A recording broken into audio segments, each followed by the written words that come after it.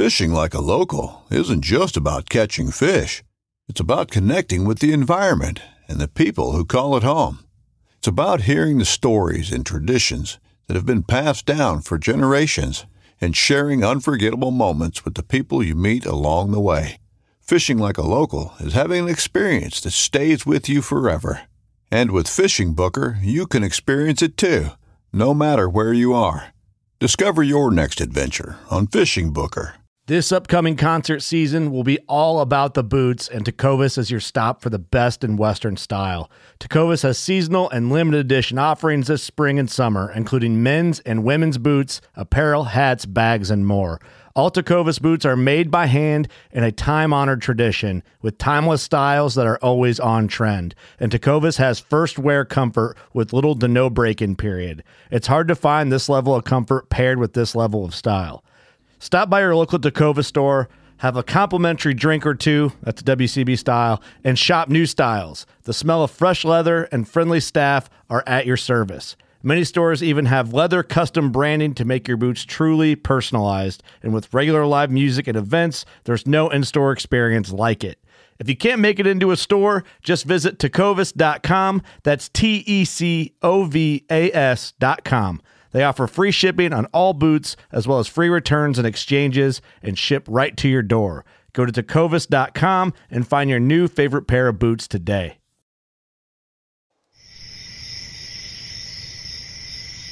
From the Palmetto Swamps to the Piney Woods to the Oak Flats, you're listening to the Louisiana Bowhunter Podcast.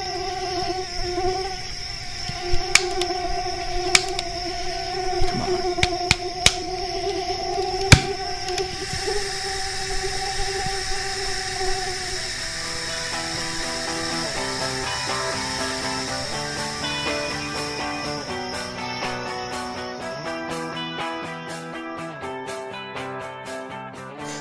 You're listening to the Louisiana Bowhunter Podcast presented by Scree Gear.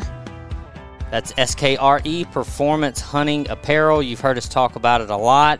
And Scree is offering our community its own code, LABH, gets you 20% off of your first purchase at ScreeGear.com. And that doesn't apply to already discounted or sale items or the bundles that you see a lot with Scree. They like to bundle gear together, and those bundles are already discounted. But if you want to fill your cart up item by item, you can get 20% off with the code LABH. So hunting season is right upon us. Check them out. Follow them on social media and subscribe to their YouTube channel. You'll find out a lot more about new products and the gear that they have and get all of your questions answered there. And you can shop online at ScreeGear.com.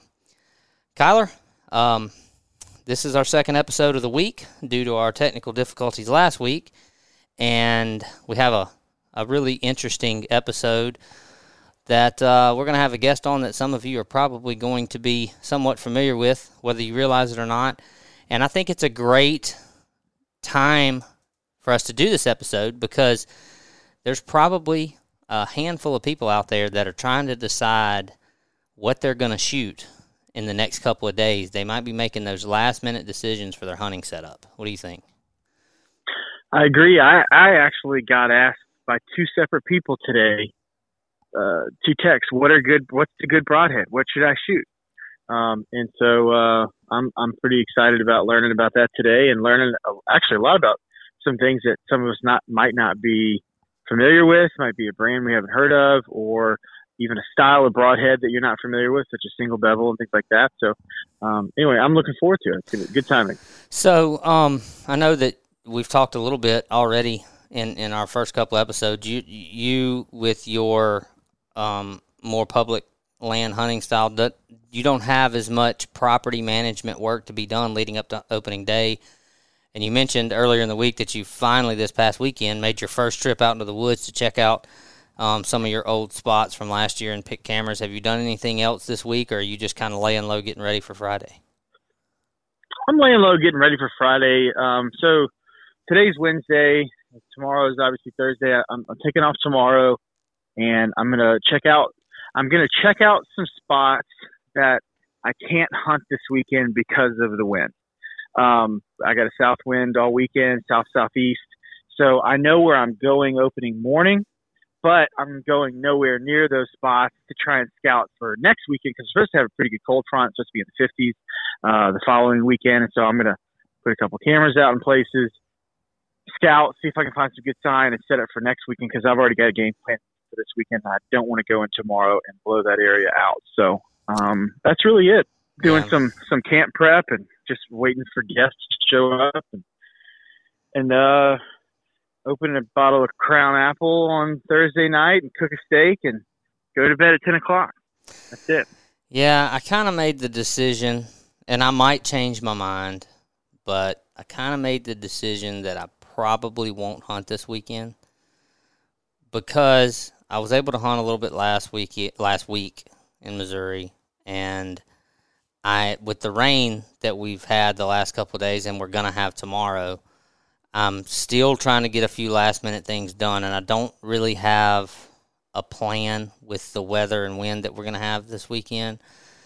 And so if I went, I would just be kind of trying to just make it happen, and that's not really how I hunt. So I don't know. Unless something changes my mind, I may wait. Like you said, we're supposed to have some better weather coming next week, and that'll give me the weekend to finish all my preseason prep with tractor work and all that kind of thing, and I'm ready to get that behind me so I can just focus on hunting. And so I don't know, but I know a lot of you are going to be in a tree Friday morning in heavy anticipation, so we're excited about that. If you are still, maybe you're in that situation where it's a couple days from opening day and maybe you really don't have hunting property or hunting plans made and you're kind of still on the fence. Remind you about our friend Slade Priest, Realtree United Country Hunting Properties. He's a Realtree United Country land pro, and nobody sells more hunting properties in our area than Slade. He's passionate. He grew up in the outdoors. He's been in the outdoor industry on television and on digital media, hunting for a long time, and he knows what he's looking at. And I talked to him today, and he said, tell people that if they're in the market, if they're looking for a piece of hunting property, even for this year, it's not too late, that there's a very good chance you can still get to closing even by November and enjoy a new piece of property even this season. And he's got some really awesome properties recently on the market and about to hit the market. So again, if you're looking to list a property or if you're looking to find a piece of property, he knows what he's looking for. He knows what he's looking at when it comes to working with his clients. He's passionate about it. He's more than just a realtor. So check him out, huntinglandmanms.com, and got properties in Louisiana and Mississippi. So check him out, Slade Priest, huntinglandmanms.com.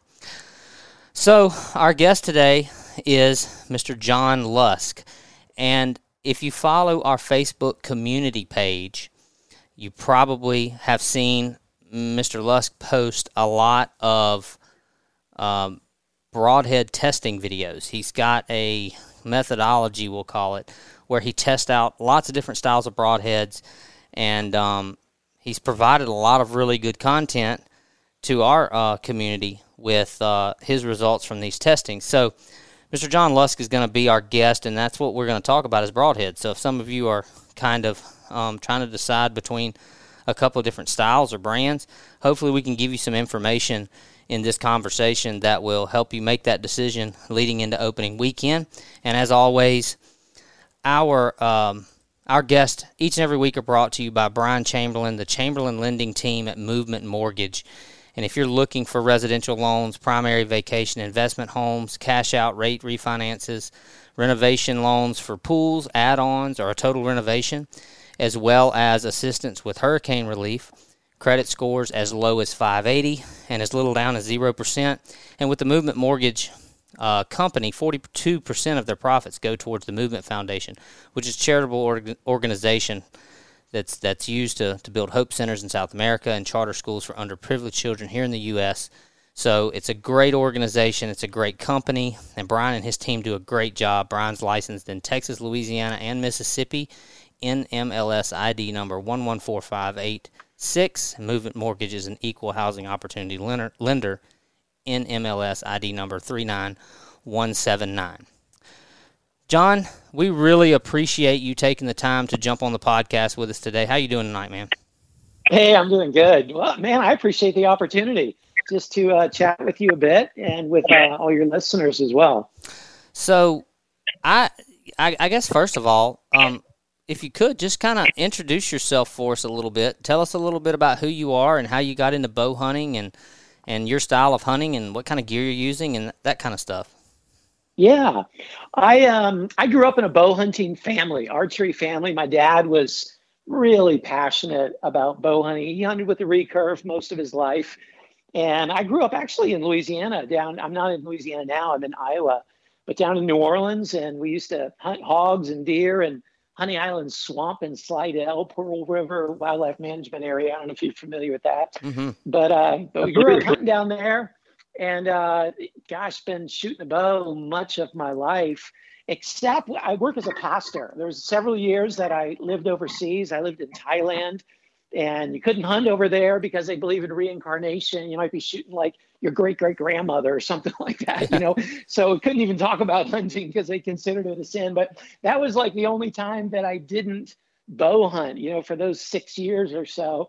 But I came back to the States and man, making up for that lost time. Awesome. So that's what I love. I mean, I just love bow hunting. So what kind of bow are you shooting nowadays? Like what's your setup? If you were going hunting in the morning, what would your setup be? Right now I'm shooting a Bowtech SR6. It's at 72 pounds and I have a short draw length, 27-inch draw, 460 grain arrow. And I use a bunch of different broadheads. I do so much broadhead testing. And when something does really well for me in the tests, I'm really eager to try it out on an animal. And so I try to hunt as much as I can year round, whether it's a hog hunt out of state or a lot of deer. I can take a lot of deer here in Iowa. And then I take trips, throughout the year as much as I can. And I like to experiment with a lot of different broadheads, but it's typically 460 grain arrow and that Bowtech SR6 right now. I've used a lot of other bows, but that's the one that's just really speaking to me in the last couple of years. Cool. Very cool. So when you shoot so many broadheads, obviously that's what we're going to talk about today. In your quiver, do you have a full set of the same, or are you mix and matching? Oh, that's a good question. I mix and match a lot. And it's funny, though, I just stacked my quiver for Friday, and it's an urban hunt. I can hunt it's like 500 yards from my house. It's just this area that's loaded with deer. And, Nice. and you can shoot like unlimited does there. And I got a buck tag in that area, which is kind of like a cool, lucky thing to do. But anyway, for that, I just loaded all 5 of the same, Sever 2.0. But typically, I like to mix and match it. And like if I'm elk hunting or, Western hunting, I may have a broadhead that's like for super long shots. And that'll be, I have a couple of those in my quiver. And then I have something for like 50 yards and under that's, knocked on my arrow and ready to go. And I figure I have a little bit of extra time if it's a really long shot to be able to pull out the other arrow. So I'll do that. Or even sometimes in a tree stand here in Iowa, I'll have like a really deep penetrating head for, something if I'm shooting like straight down or, like at an extreme angle. But then if I have a little bit more time, like it's a little bit further away, then I'll, I have another broadhead that I'll pull out for that. So just because I'm an addict, I'm like a broadhead junkie. I just like to kind of find the perfect thing for each setup and each animal and hunting situation. So I mix and match quite a bit. Cool. That's really interesting. Really interesting. So up there in Iowa, I'm kind of naive to this. I legitimately don't know. Do y'all have hogs up there? Is wild hogs an issue for you? No, I wish they were, That's a odd take. Don't say that. No, I know. I don't want it on the farmers. I understand they're such a nuisance, but man, I just love hog hunting. I've hunted all over the world, and my favorite thing to hunt is hogs. I just love the interactive spot and stalk, and they're come on down. I'll put you on 300 of them. Yeah. Really? Yeah. I have I'll take you up on that. I have a weird kinship with you on that because as a guy who typically hunts mostly private land and manages different pieces of property to hunt on. For most of the year, or for most of the time, I'm completely aggravated and frustrated with hogs. And it's just a constant source of frustration. But I have to admit, in those moments, I rarely ever just hog hunt, but I do shoot them every opportunity I get. And in those moments where I get to shoot one with a bow, I'm reminded of exactly how fun it is. You know? Right? And it's like this weird dynamic where it's like, gosh, I hate these things, and I wish there was a way to get rid of all of them. And then I shoot one, I'm like, man, that's really fun. It is. You get to try out all your skills, especially because I've got some pins that I'll freely send y'all. Please, just come down, knock them out. I wish there was a way. Yeah, because what I do, I'll admit, I don't like a hog. I agree with you, Lusk. They're fun to shoot. I'm not going to overexert myself in trying to get one out of the woods. Usually I cut the backstraps out, leave it lay or something, and let the buzzards have it. But the second I come into a big hog area, I no longer try and deer hunt there. I just move on. Yeah. Try and find the deer a place where they aren't, Yeah. So, but you don't want them, John. Come down here. You can have some of ours. You do not want those up there. They're like Asian. They're like Asian carp with legs. So, yeah, they're. Anyway, which are also fun to shoot, right?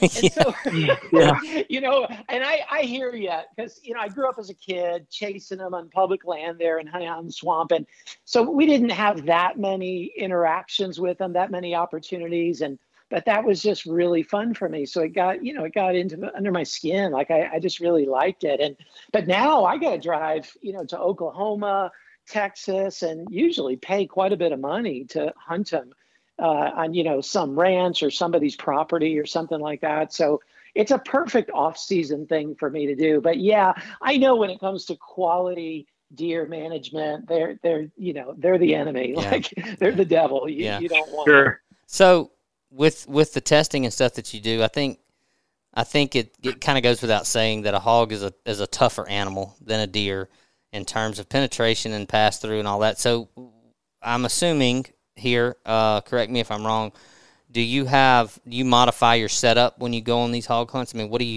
is your favorite, I guess, like setup broadhead arrow wise for shooting hogs? Yeah, that's a good question. And it depends on the size of the hog that I'm pursuing. Like if it's about 200 and under, then I'll have no problem using a mechanical. Like I like a really strong mechanical. Personally, my favorite nowadays is the Sever and I'll use like a smaller Sever, like the Sever 1.5, because it gets a little more penetration, super durable. I've shot that thing into cinder block 3 times, boom, boom, boom, and still going strong. I shot one head through steel plate, 22 gauge steel plate 5 times. And it stayed intact. I mean, many fixed blade heads can't do that. So when I go hog hunting, that's my favorite mechanical head to use. But if they get bigger than that, like if I know there's bigger ones in the area, and you mentioned earlier about having multiple broadheads in my quiver, then I'll have a really stout fixed blade head. I just have several that I use. Iron Will. I really like Iron Wills, or Bishops. I like using Bishops. I'll use a single bevel at times, or I'll use an Exodus, QAD Exodus, just something that's really tough, penetrates really well. And so, I'll slide that in if I know I'm going after a really big one. Yeah, I've kind of made that a habit myself. I spent a lot of my young adult life hunting in areas where, every hunt I made, there was a better than not opportunity to encounter a hog, and I have that same. And now I don't necessarily hunt those areas as much. I'm kind of like Kyler. I try to avoid them, but I've done that too, where I always carry 1 or 2 broadheads in case I see those hogs coming. Something that's, like you said, that's usually a stronger fixed blade broadhead that really penetrates. And then also, I have to admit, there's some economy in it too. I'll get sure. It's like I got an arrow that I've been practicing with all year, so I just stick a big. heavy, or not heavy necessarily, but a stronger fixed blade that I don't plan on shooting a deer with, and if he runs off with it, oh well. Yeah, I get you. Yeah. So I guess, the main thing that we really wanted to, what was so interesting is just tell us a little bit more about your methodology for all these tests that you do and that you post online. Just kind of explain how you got started doing that and what your process is and that kind of thing. Yeah, I appreciate you asking. So, my background educationally, I'm an engineer, civil engineer, graduated from LSU, go Tigers. But then I got a graduate degree in theology, and so I work as a pastor. So I like to speak and I like to analyze how things work, and I like kind of the technical side of things. So I've always had a fascination with broadheads and their designs and, what's going to maximize penetration, what's going to maximize lethality and cut size and bloodletting and all these different things. So I've always kind of marveled at the different designs. But then I was about, probably 6 years ago or so, I won a broadhead on Archery Talk, this online forum. If you're probably familiar with it, and it wasn't like what's the big deal about a broadhead? This one broadhead cost $150. Okay, this was like this amazing, made out of S7 tool steel. It was from Bishop Archery, and they were just coming on the scene. So I got this one broadhead, and I thought, I'm going to put it through some tests and just see what it can do. And I made a video. I had a few hunting videos on my channel. But then I thought, well, let me just make a video of this. And I didn't have any methodology. I was like, let's shoot it into a pumpkin. I shot it into a pumpkin. Let's shoot it into plywood. And what about this hog shoulder that I had in the freezer? Like, I'm just kind of shooting it into all this different stuff. And then it started getting a lot of views. And I thought, well, that's pretty cool. And so then I go, well, let me do a video on this one. And I had different broadheads lying around the house, and I would do video tests of them. And then I started buying the broadheads, and I do more videos, and I'm getting more views, and it was just ramping up. Well, then over the years, kind of my system of testing is just evolved, and it keeps evolving. Like, my biggest challenge is I try to stay consistent for at least a year so that the test can have comparative value. And that's what, the engineering side of me comes out, that I go, okay, I'm going to have set tests that I put every broadhead through. And they have to be uniform, consistent tests, uniform mediums that I'm shooting into, very consistent tests, so that you can compare one broadhead to another. If I just tested them on animals, and people say that all the time, why don't you just shoot them into animals? Well, of course I hunt and I test them in animals, but that doesn't have any comparative value. One broadhead might clip this vein, or artery, and this other broadhead might clip a joint, in the shoulder. And so you really can't compare when it comes to animals. But if you have uniform tests, then you can compare one broadhead to the next. So that's what I've come up with. And I have tests that for the flight and for the sharpness, edge retention, a couple different tests for penetration, and then a couple tests for durability. And so I have these set tests that I do, and each test, they get a score. They get a rating from that. And so then at the end of the video, there's a score sheet that I post of how that broadhead did in these different areas. So if someone's going out looking for a broadhead, rather than just having to trust the marketing or reading the package or, what their best friend, who shot this big buck is like, oh man, this is the broadhead to use, because it gave him his best one. Like, rather than just kind of trusting that kind of stuff, here's some real, not just anecdotal, not isolated, but real experimental evidence and data points that you can use to compare one broadhead to the next. So that's what I do. And then, I have specific things that I do in each of those tests that I just referenced. Awesome. I love that. I love the process. I love the provability. I love the comparison. I love the contrast. Like, the reason why I like it so much is because so much of bow hunting and the hunting community in general, it's not just bow hunting, it's all outdoorsmanship, is built around hype, fluff, marketing dollars, imaginary problems that products are solutions for. And I love that. I would imagine, and this isn't a baited question, but I would imagine you've probably been let down by some things you had high hopes for, and really impressed by some broadheads that you had no expectations for. Am I right?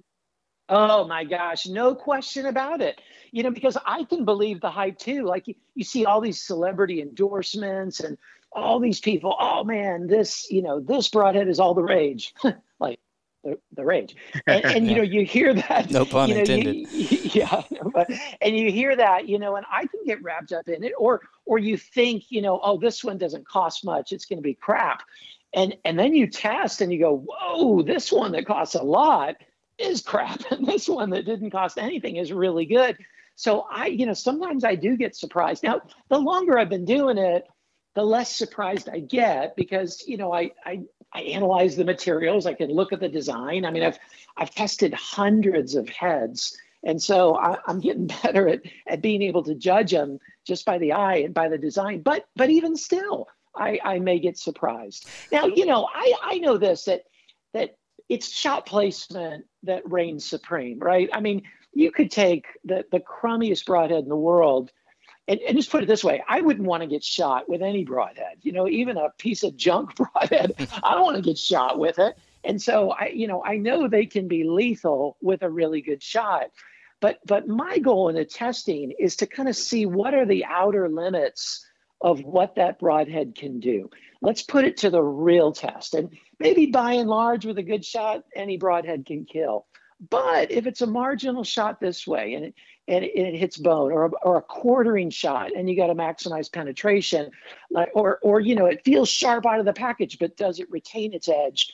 This is where the testing comes in. And it can look like splitting hairs, because any broadhead can kill, but it's not. It's just doing research by examining these data points that I provide that then can help you to find the best broadhead for your personal situation and setup. So something that you said really leads me into one of the questions that I expected to have, and that is, you obviously are over time and the amount of this that you've done, you're learning, right? And like you said, you become less surprised one way or the other, because you learn how you can analyze something before you ever shoot it and kind of have an idea based off of previous experience. So my question was, what are some of the design features that stand out to you at this point, after having done so much of this? What are some of the design features that stand out to you, going both ways, that kind of are a red flag for maybe this is not going to go so well, or, yeah, I've got high expectations for this because of this? Ooh, that's a good question. Yeah, and again, I'll preface it by saying I know any broadhead can be lethal with a good shot. And so I don't mean to step on anybody's toes. I really try to not bash different broadheads. In my earlier years of testing, I would do that. And I felt really bad. There was even one manufacturer I reached out to. I said, hey, man, I'm sorry for just, bashing your stuff. It's actually, decent stuff. I was just being a little too critical of it. So I want to give, respect to any manufacturer and stuff. But there are certain things that I look for that can just stack the odds in my favor. But it really depends on what I'm hunting and what my bow setup is. Like, what broadhead I'm looking for hunting Cape buffalo, like I did last year. Man, that's going to be a totally different set of parameters that I'm using to examine it and critique it than if I'm hunting a 100-pound hog in Oklahoma, or a turkey. And so it's everything's a trade-off. And so it's hard to even just answer that question just kind of in general, because it really depends on a specific situation. Like, for example, say with turkey. With turkey, I want the biggest mechanical head I can get, and I prefer a front deploying mechanical head, like over the top deploying, not a rear deploying, because sometimes that wing butt or, those tail quills, they can be really tough to penetrate. And so I found like a rear deploying broadhead sometimes doesn't do the job nearly as well as an over the top deploying, because it penetrates a little bit. Like, say this is like like a Schwacker or a Vortex or something like that, Spitfire, like something that deploys from the front. So it penetrates a little bit, then the broadhead opens up and it really cuts a nice wound channel and that turkey's down. So for turkey, that's what I really look for. Now for whitetail, again, it kind of depends on how big the whitetail are that I'm going after. In Iowa, I may use a different broadhead than I would use down, at least on the land I hunted in Louisiana. They, kind of tend to be a little bit smaller, or Florida or something like that. But I like for a mechanical, for animals like whitetail, hog size, I want a rear deploying head.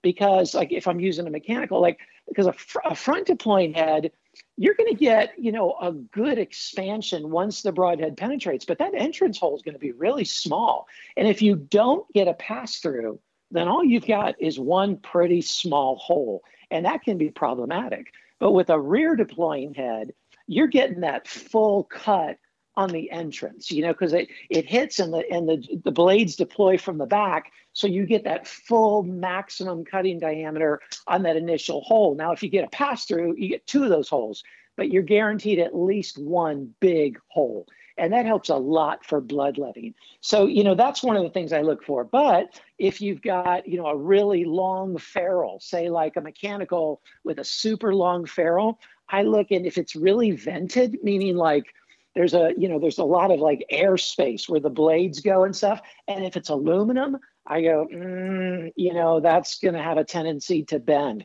And then I look at the type of aluminum. If it's like 60-61, that's nowhere near as strong as 70-75. And so like knowing the materials like that with the designs, that kind of helps me figure out what the durability is going to be like, or the blades and what kind of bevel is on the blade, how thick is the blade? Like I look at stuff like that and I go, okay, that's really thin. Okay, that bevel is really gradual. Man, that's going to lose its edge really quickly. The blades are going to get nicked up. So there's things like that I look at in kind of a general way. Okay. I wonder, so, okay, I'm jumping a little bit. Maybe it will feel like I'm jumping a little bit ahead, but so just based off of your testing metrics, the things that you do with every single one of them, right? Kind of putting aside the idea that on a hunt anything can happen, and there are so many different parameters to that shot that could change any broadhead, and like you said, there's no consistency there. To test one against the other. Speaking specifically about your testing methodology, what are you looking for, and what are your expectations against the fixed position heads and the expandable heads? What are you looking for that's going to give you an expectation of a high score in your system?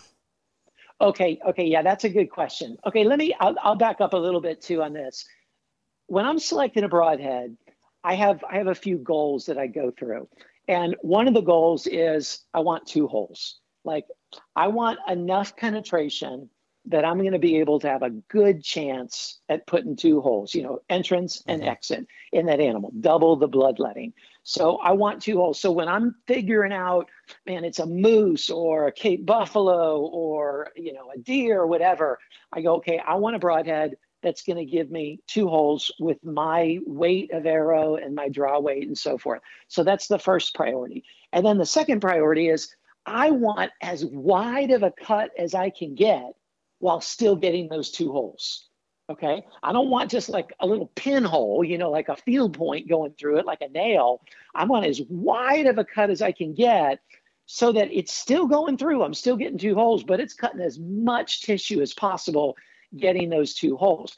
Then 3, I want the sharpest blades and the best edge retention I can possibly get so that it's cutting that tissue cleanly all the way through, because a clean cut is going to be a lot harder to clot than a jagged edge cut. It's going to cut a lot more effectively. And then I want a head that's going to be durable if it hits bone, if it hits, at strange angles in that bone.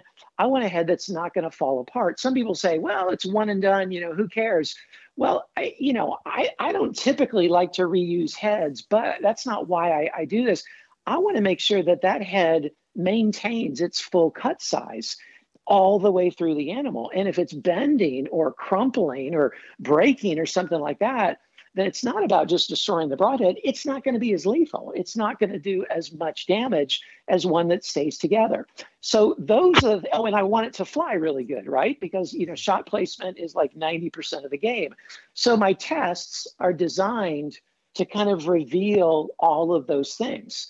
The penetration, the cut size, the durability, the sharpness, the edge retention. So then I can look at that, look at the size of animal I'm going after, my bow's poundage and the weight of my arrow, and go, okay, for a deer, man, the maximum cutting diameter I can get, okay, it's going to be this head. Okay, or, for a moose, I need a lot smaller head because it's going to be a lot harder to penetrate and I want 2 holes, so I'm going to go with that head. So does that make sense? Like, that's kind of my overall philosophy. Yeah. And I did a video on this just recently called Broadheads and Blood Trails, and just kind of like cutting through all the kind of the confusion of what actually produces good blood trails. And how does a broadhead's design affect those blood trails? Again, shot placement is most of it, but beyond shot placement, just with individual broadheads, what is it? And it's some of these things that I just described. So my scores, as I do the tests, they'll reveal, penetration. They'll reveal the sharpness. They'll reveal, the cut size and things like that. And so I can look at those score sheets and go, okay, if I'm going after this size animal, okay, I'm going to use that head because look at that penetration.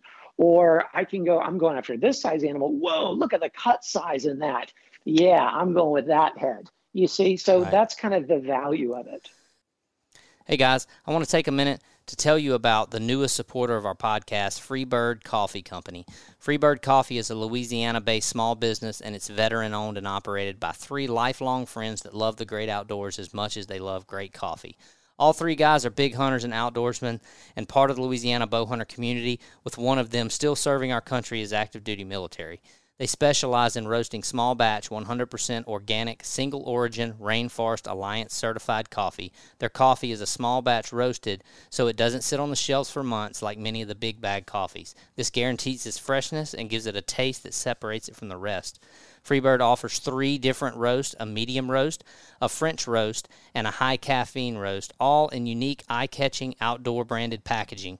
Freebird Coffee Company also offers a line of apparel and merchandise, and you can check them out at freebirdcoffee.com. Currently, Freebird Coffee is distributed online only.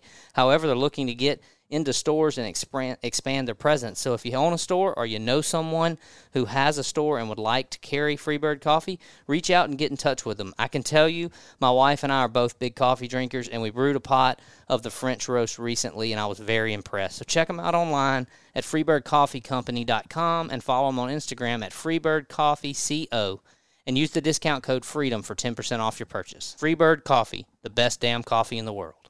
So before we go any further, I think that the best information we can give at this point in the conversation, can you explain the process? You talked about you've gotten it down to a consistent set of parameters that you put each head through.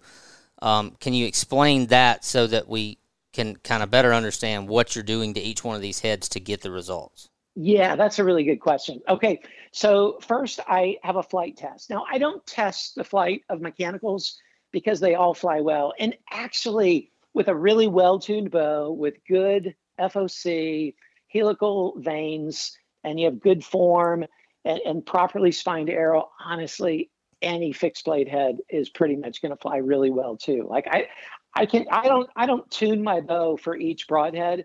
I just screw on the broadhead and I'll shoot it at 40 yards. I'll shoot 1 field point and then 2 broadheads, and I see what's the group like. And so that's how I test the flight. I do that for all the fixed blade heads that I test. For mechanicals, it's a non-issue, the flight, for at least for my setup. Okay, so first is the flight test. And then the second test is the sharpness test. And so I have a machine. Okay, I used to just do it like with with paper, would it cut paper? But then one of my viewers turned me onto this. There's this company called Edge On Up, and they make this sharpness tester, and they use this small little copolymer wire that's held together by two little posts and a clip, and it's put into this little stand, and you take the broadhead or any knife and you press down on this copolymer wire, and it measures the amount of grams of pressure it takes to break through that copolymer wire. And the copolymer, they're actually pretty expensive, those little clips, but it's very consistent in how much pressure it takes to break through it. It's not just like a string or something like that, a rubber band. I mean, it breaks extremely cleanly and very consistently. It's certified by this big organization that certifies scales and stuff. So anyway, it tests the sharpness of a broadhead. So I do that. I'll test the sharpness.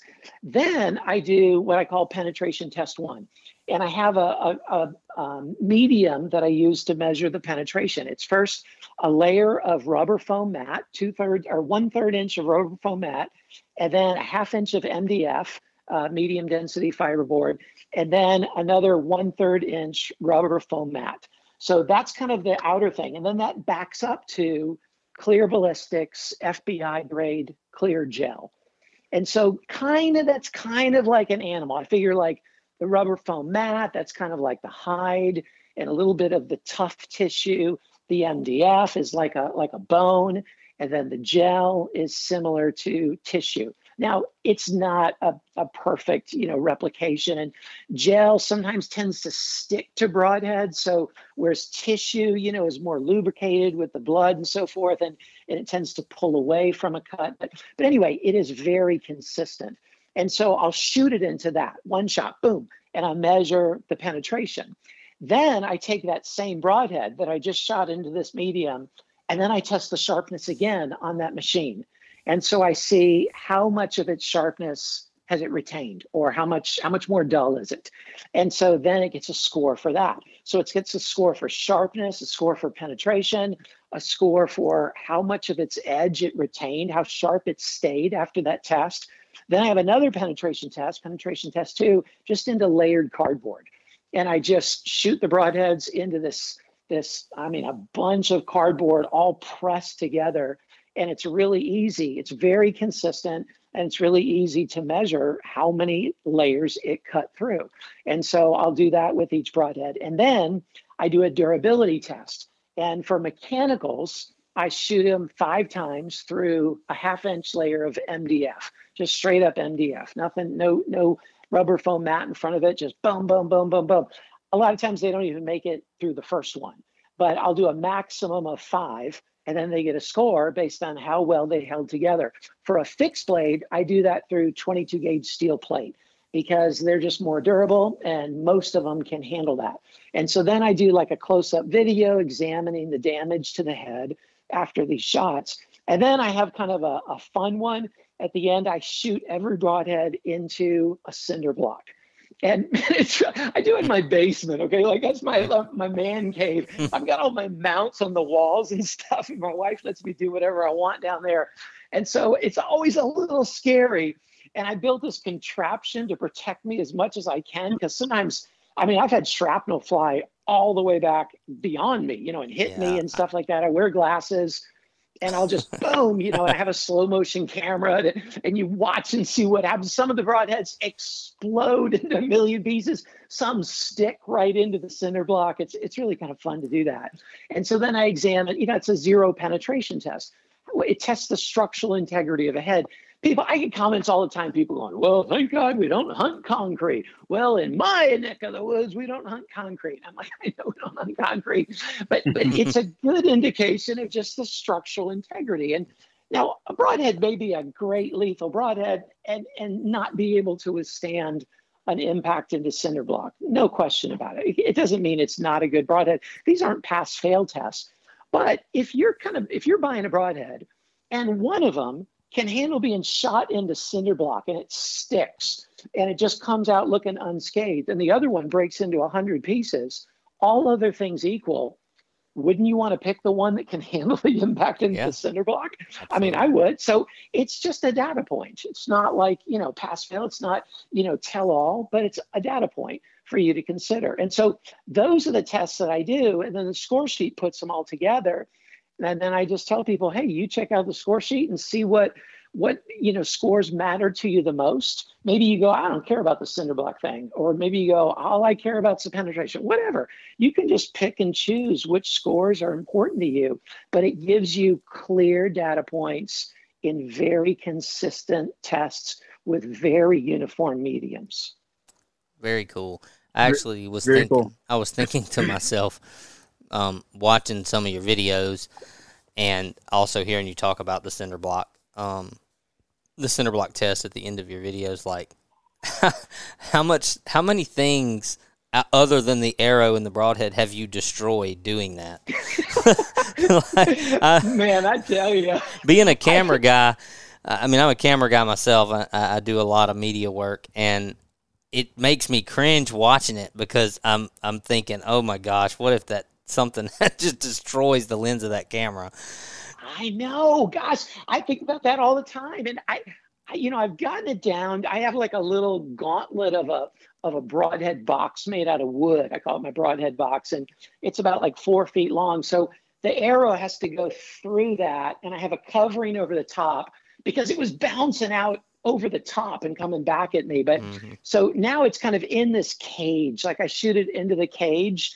And so that can, that helps a lot. But I've had pieces of broadhead just fly across the room. I've had the arrow bounce back and not stick in the wall, but hit the wall.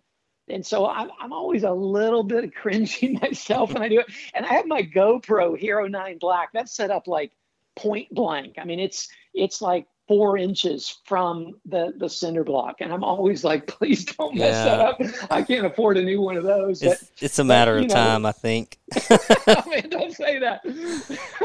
But, there was a time I did the cinder block, and then I got, I'm not going to do the cinder block. And then people like, well, where's the cinder block? We want to see the cinder block. So, it's a pain to do it. But I have a good friend who owns Bishop Archery, and they make the world's strongest, most durable arrow shafts.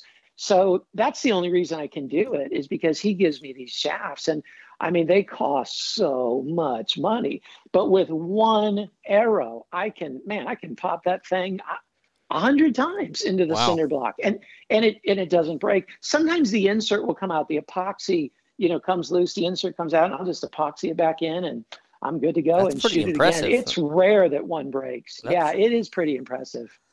So, Tyler, John, go ahead. Go ahead with your question first, and then I'll ask you after you ask your question. Okay, so you've done all these broadhead tests. How many, if you had to guess, how many different broadheads have you tested in total? Like That's a good number. Question. I have a playlist of I have different playlists on my channels, like bow hunts, African bow hunts, hog hunts, turkey hunts, deer hunts, and broadhead tests. And then broadhead tests for 2021 and then all of them. And I think of the broadhead tests, I think I have like 160 videos of broadhead tests, but some of them have like 20 different broadheads being tested in it. And so, I've tested over 200 different broadheads. That's wild. That's incredible. Well, so out of all those 200, if you were going to make some suggestions for people, what do you think your top 3 would be for mechanical, fixed, and what's the other one? Like single bevel style. Okay, yeah, that's a good question.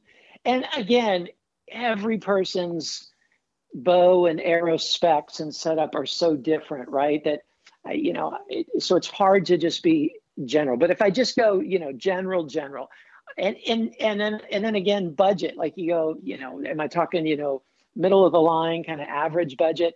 If I do that, like if I say, okay, kind of within, like, because there's heads, like I said, that'll be, $350 for 3, or $100 for 3, and I don't know if people want to hear that, but say like my top 3 off the top of my head: fixed blade, like multi-blade heads, like 3 or 4 blade, I'd say QAD Exodus. That thing, man, I've been shooting those for years. I lost count at 50 animals with those. And I mean, they're like one of the best flying, best penetrating, most durable, and they're not expensive. And they have a really wide cut, a 1 1/4 inch 3-blade cut. I mean, those heads are just amazing. So I really highly recommend those. Tooth of the Arrow. I really like Tooth of the Arrow, all US made, and they're just single piece construction of, one piece of high carbon steel. They're 4-blade heads. I really like those. Very cool. Yeah. That's a tooth. Yeah. Right now. Iron Will, I mean, are great. And Magnus makes really good heads. There are better heads, but for the price, those are really good. Slick Trick, by and large, are pretty good. And there's many others, but those are kind of some of the top. Like if I go Exodus, Tooth of the Arrow, Iron Will, those are some that come to mind.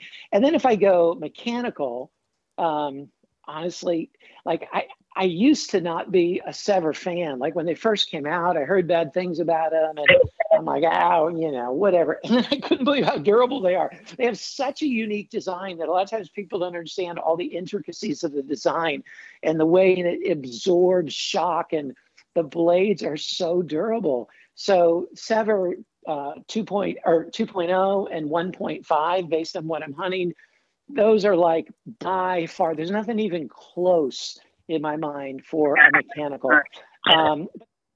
Like the Afflictors. I've used the Afflictor hybrids, especially the hybrid minis. I like those. And I just tested this NAP DK4 just this last week. In fact, I got videos coming out tomorrow, I think. And man, that thing did really well. I was like shocked. That was one, you talk about sometimes you're surprised. I thought it was just going to be a piece of junk. And then I'm like, oh my gosh, this thing did so well. But those are some of my favorite mechanicals. For like a single bevel, like 2-blade, I mean, top of the food chain, Scientific Method.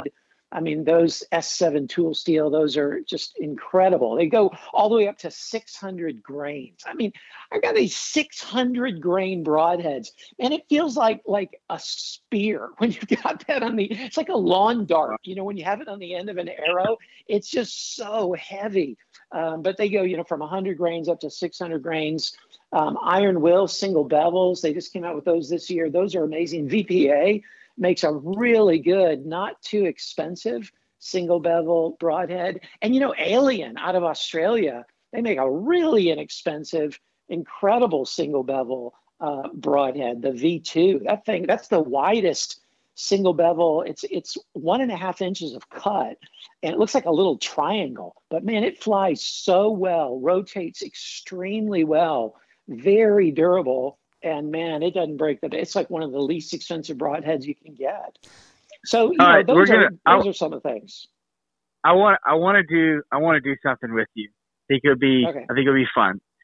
Okay. We're gonna do a rapid fire. First thing that comes to mind, I'm gonna say a broadhead, and you say the first thing that comes to your mind about it, because there's a lot there. You did not name a broadhead that I shoot, my friends shoot, or Locke shoot. And I'm not going to tell you what they are. And I think it's great that you didn't. And I'm glad that you didn't, because one of the things that I'm a huge advocate for in archery in general is forming your own decisions, and forming your own opinions. Forming in your own opinions is what I meant. And in the archery and hunting world, there's a lot of shine and bright lights and flashiness that people are trying to attract you with. And so, are you cool with that? If I name, let's say I name 5 broadheads.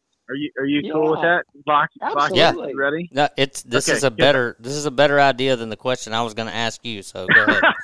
Okay, because you went through I'm familiar with almost all the broadheads that you just named across the board, except for the 600 grain one. I wouldn't know what that one was, but like I said, you did not name some of the most popular broadheads, which I think is great, because there's probably 500 videos of people, reviewing, quote unquote, a Rage Tripan. Like nobody's doing a first video on that. Before I get started, I will say I was looking up the Sever 1.5, and as I slightly scrolled down my Google search, the top 3 YouTube videos about it are from you. So You've got the Sever 1.5. You've got the Sever 1.5 review cornered, John. That's yours. You're the king of that mountain.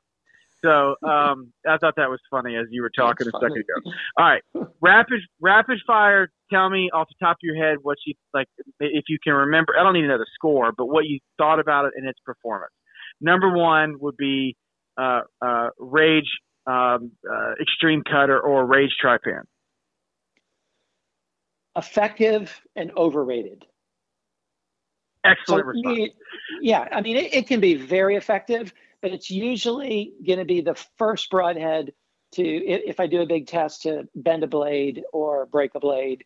They spent 90%, upwards of 90% of the sticker price on marketing, and so but it is effective. It's a good design, effective. So reusability would be fairly low.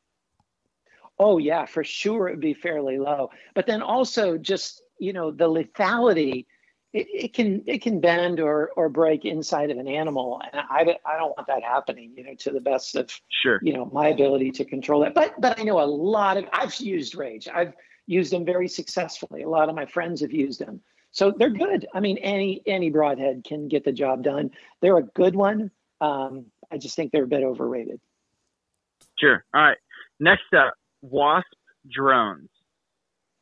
Yeah, I've tested the Wasp. I used to shoot the Wasp Boss Bullet in many years ago. That was like my favorite. That's a 4-blade, isn't it? They made a 4-blade, and I think they made a 3-blade, but they were really small. And matter of fact, that's when I shot those, they would just zip right through deer, and I'm like, wait a minute, I want to make a bigger hole while I zip through deer. And that's where I first started learning this principle of, because those holes were getting plugged up with fat or hide or organs or whatever, and I wasn't seeing the blood that I wanted to see. But anyway, Wasp, I'd say kind of similar to the Rage in that they're good. There's just way better choices, so they can work, no doubt.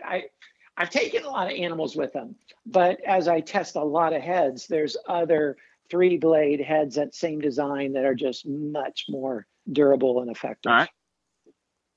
Schwacker, any of them, I don't care. Schwacker.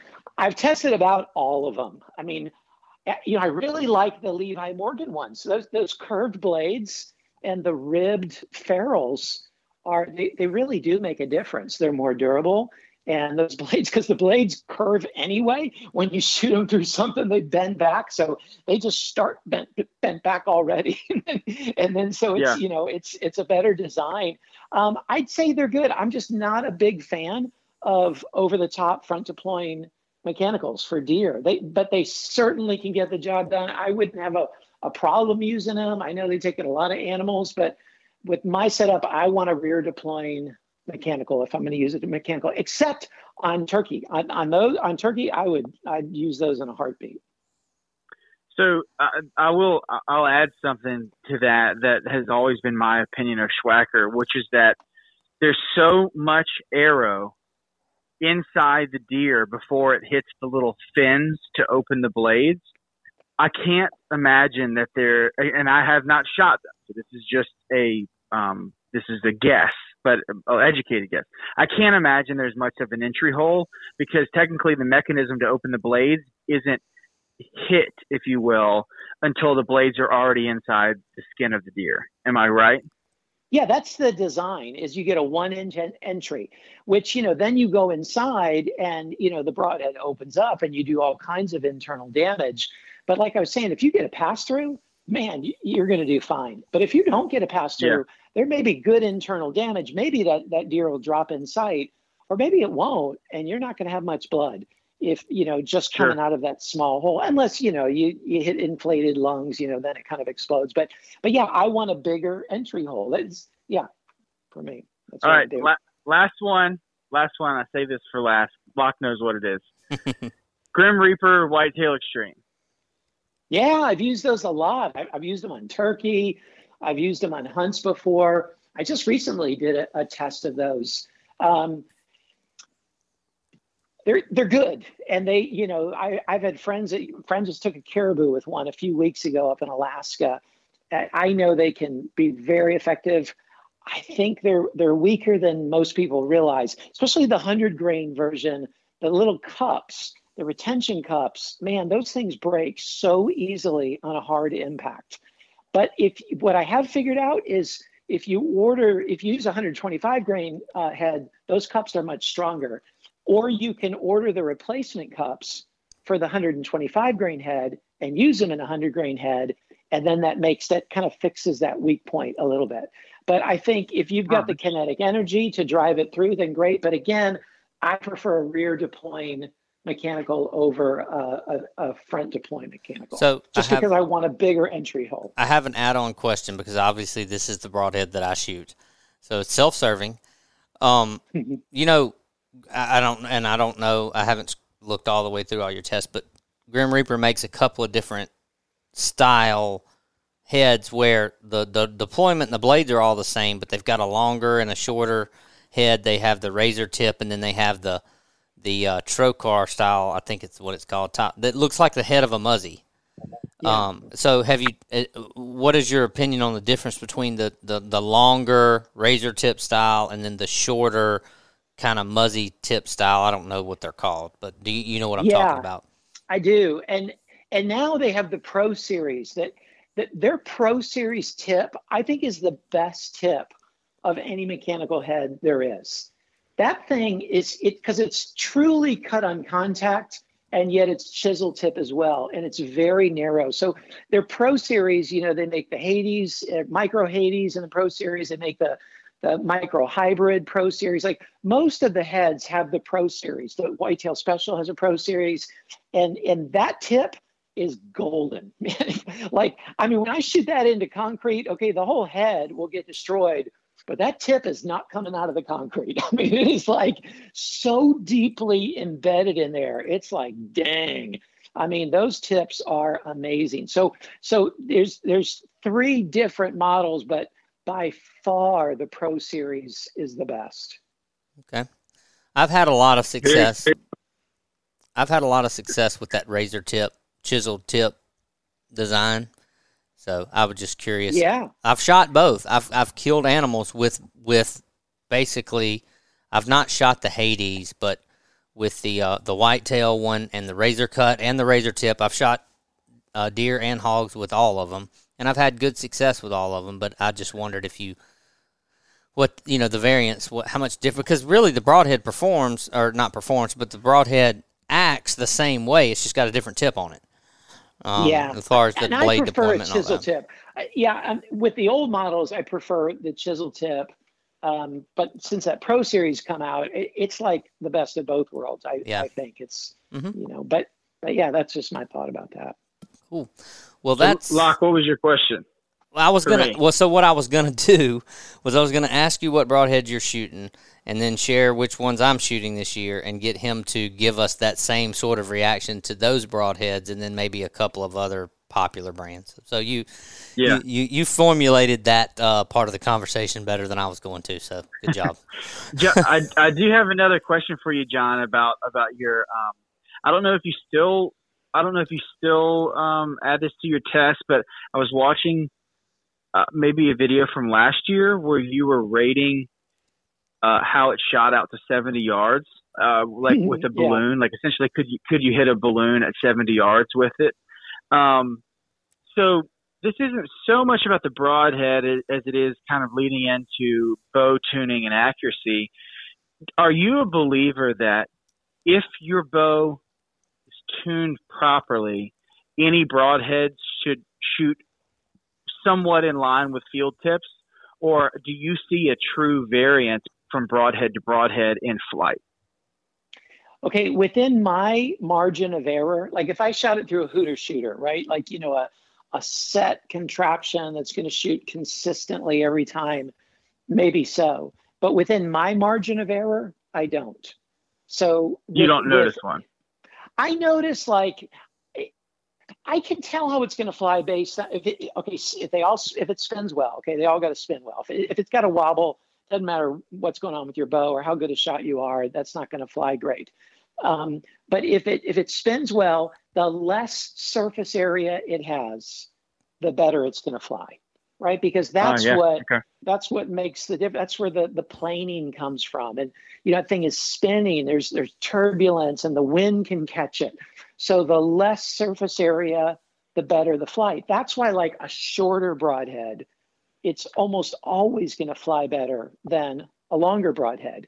And a 2-blade broadhead is going to fly better than a 3-blade broadhead. 2-blade with bleeders will fly a little bit better than a 3-blade. 4-blade will typically fly better than a 3-blade. Like there's some just physics laws at work. But I can take pretty much any broadhead and go out there with my setup and not do anything different. I don't tune anything for my shooting. And I used to do the test all last year was 70 yards at a balloon.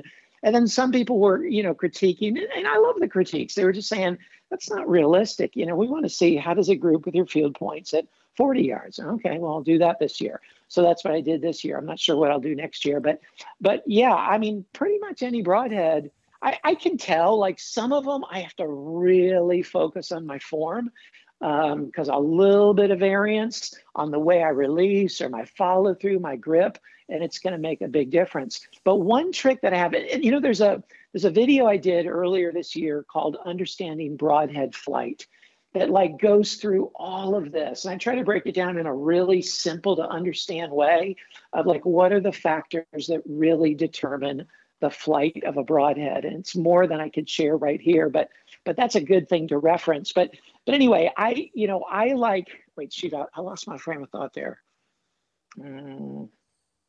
Well, anyway, I like to have a head that is going to be, is less surface area. Oh, this is what I was going to say. I like a trick is to shoot a bear shaft. So when I'm practicing, in my quiver, I almost always have one bear shaft, at least one bear shaft.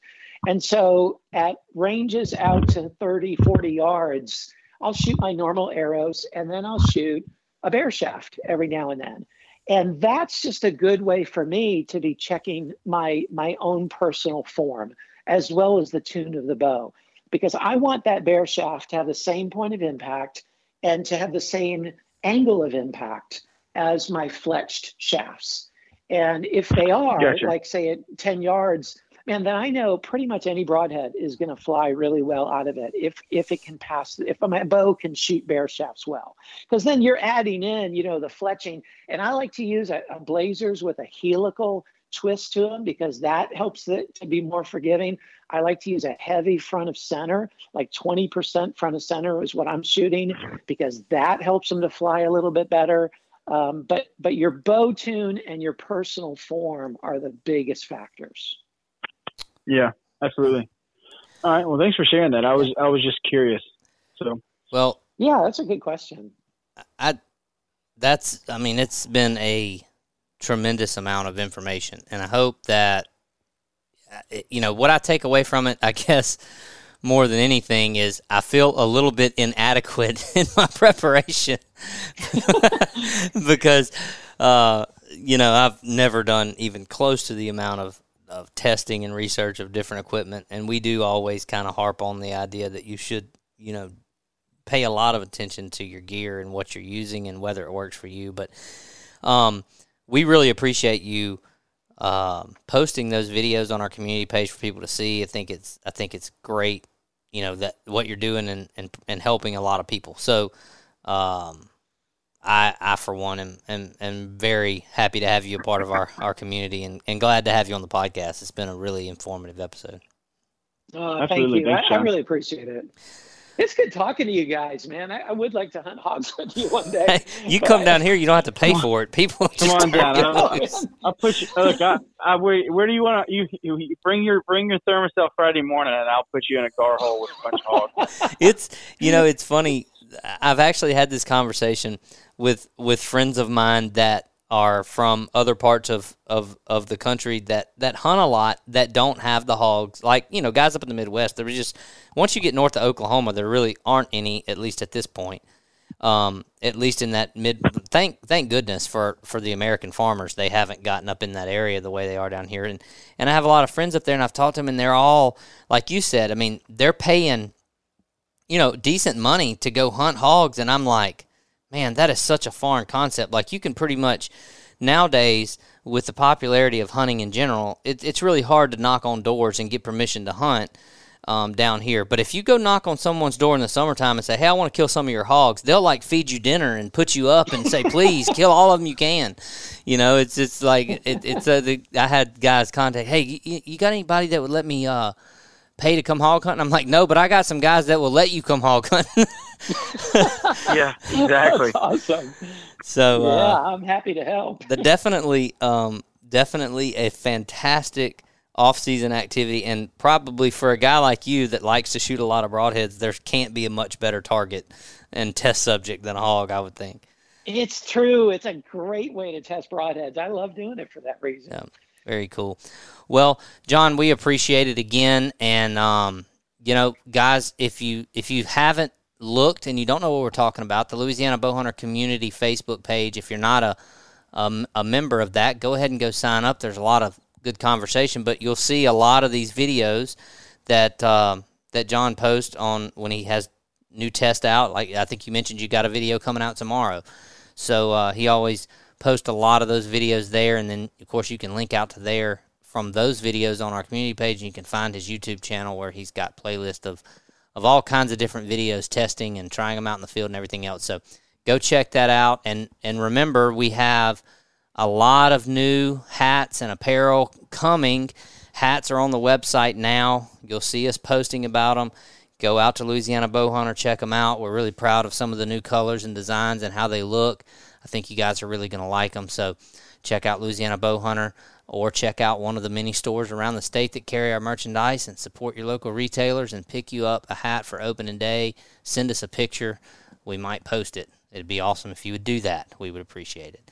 But until next week, I wish everybody an awesome and safe opening weekend, and hopefully we got a lot of fun stuff to look at on social media. Kyler, I hope there's a lot of people kill and post their kills on our pages. We get to see. I need that, because I'm probably not going to be one of those people, so I need to live vicariously through all you guys while I'm doing tractor work.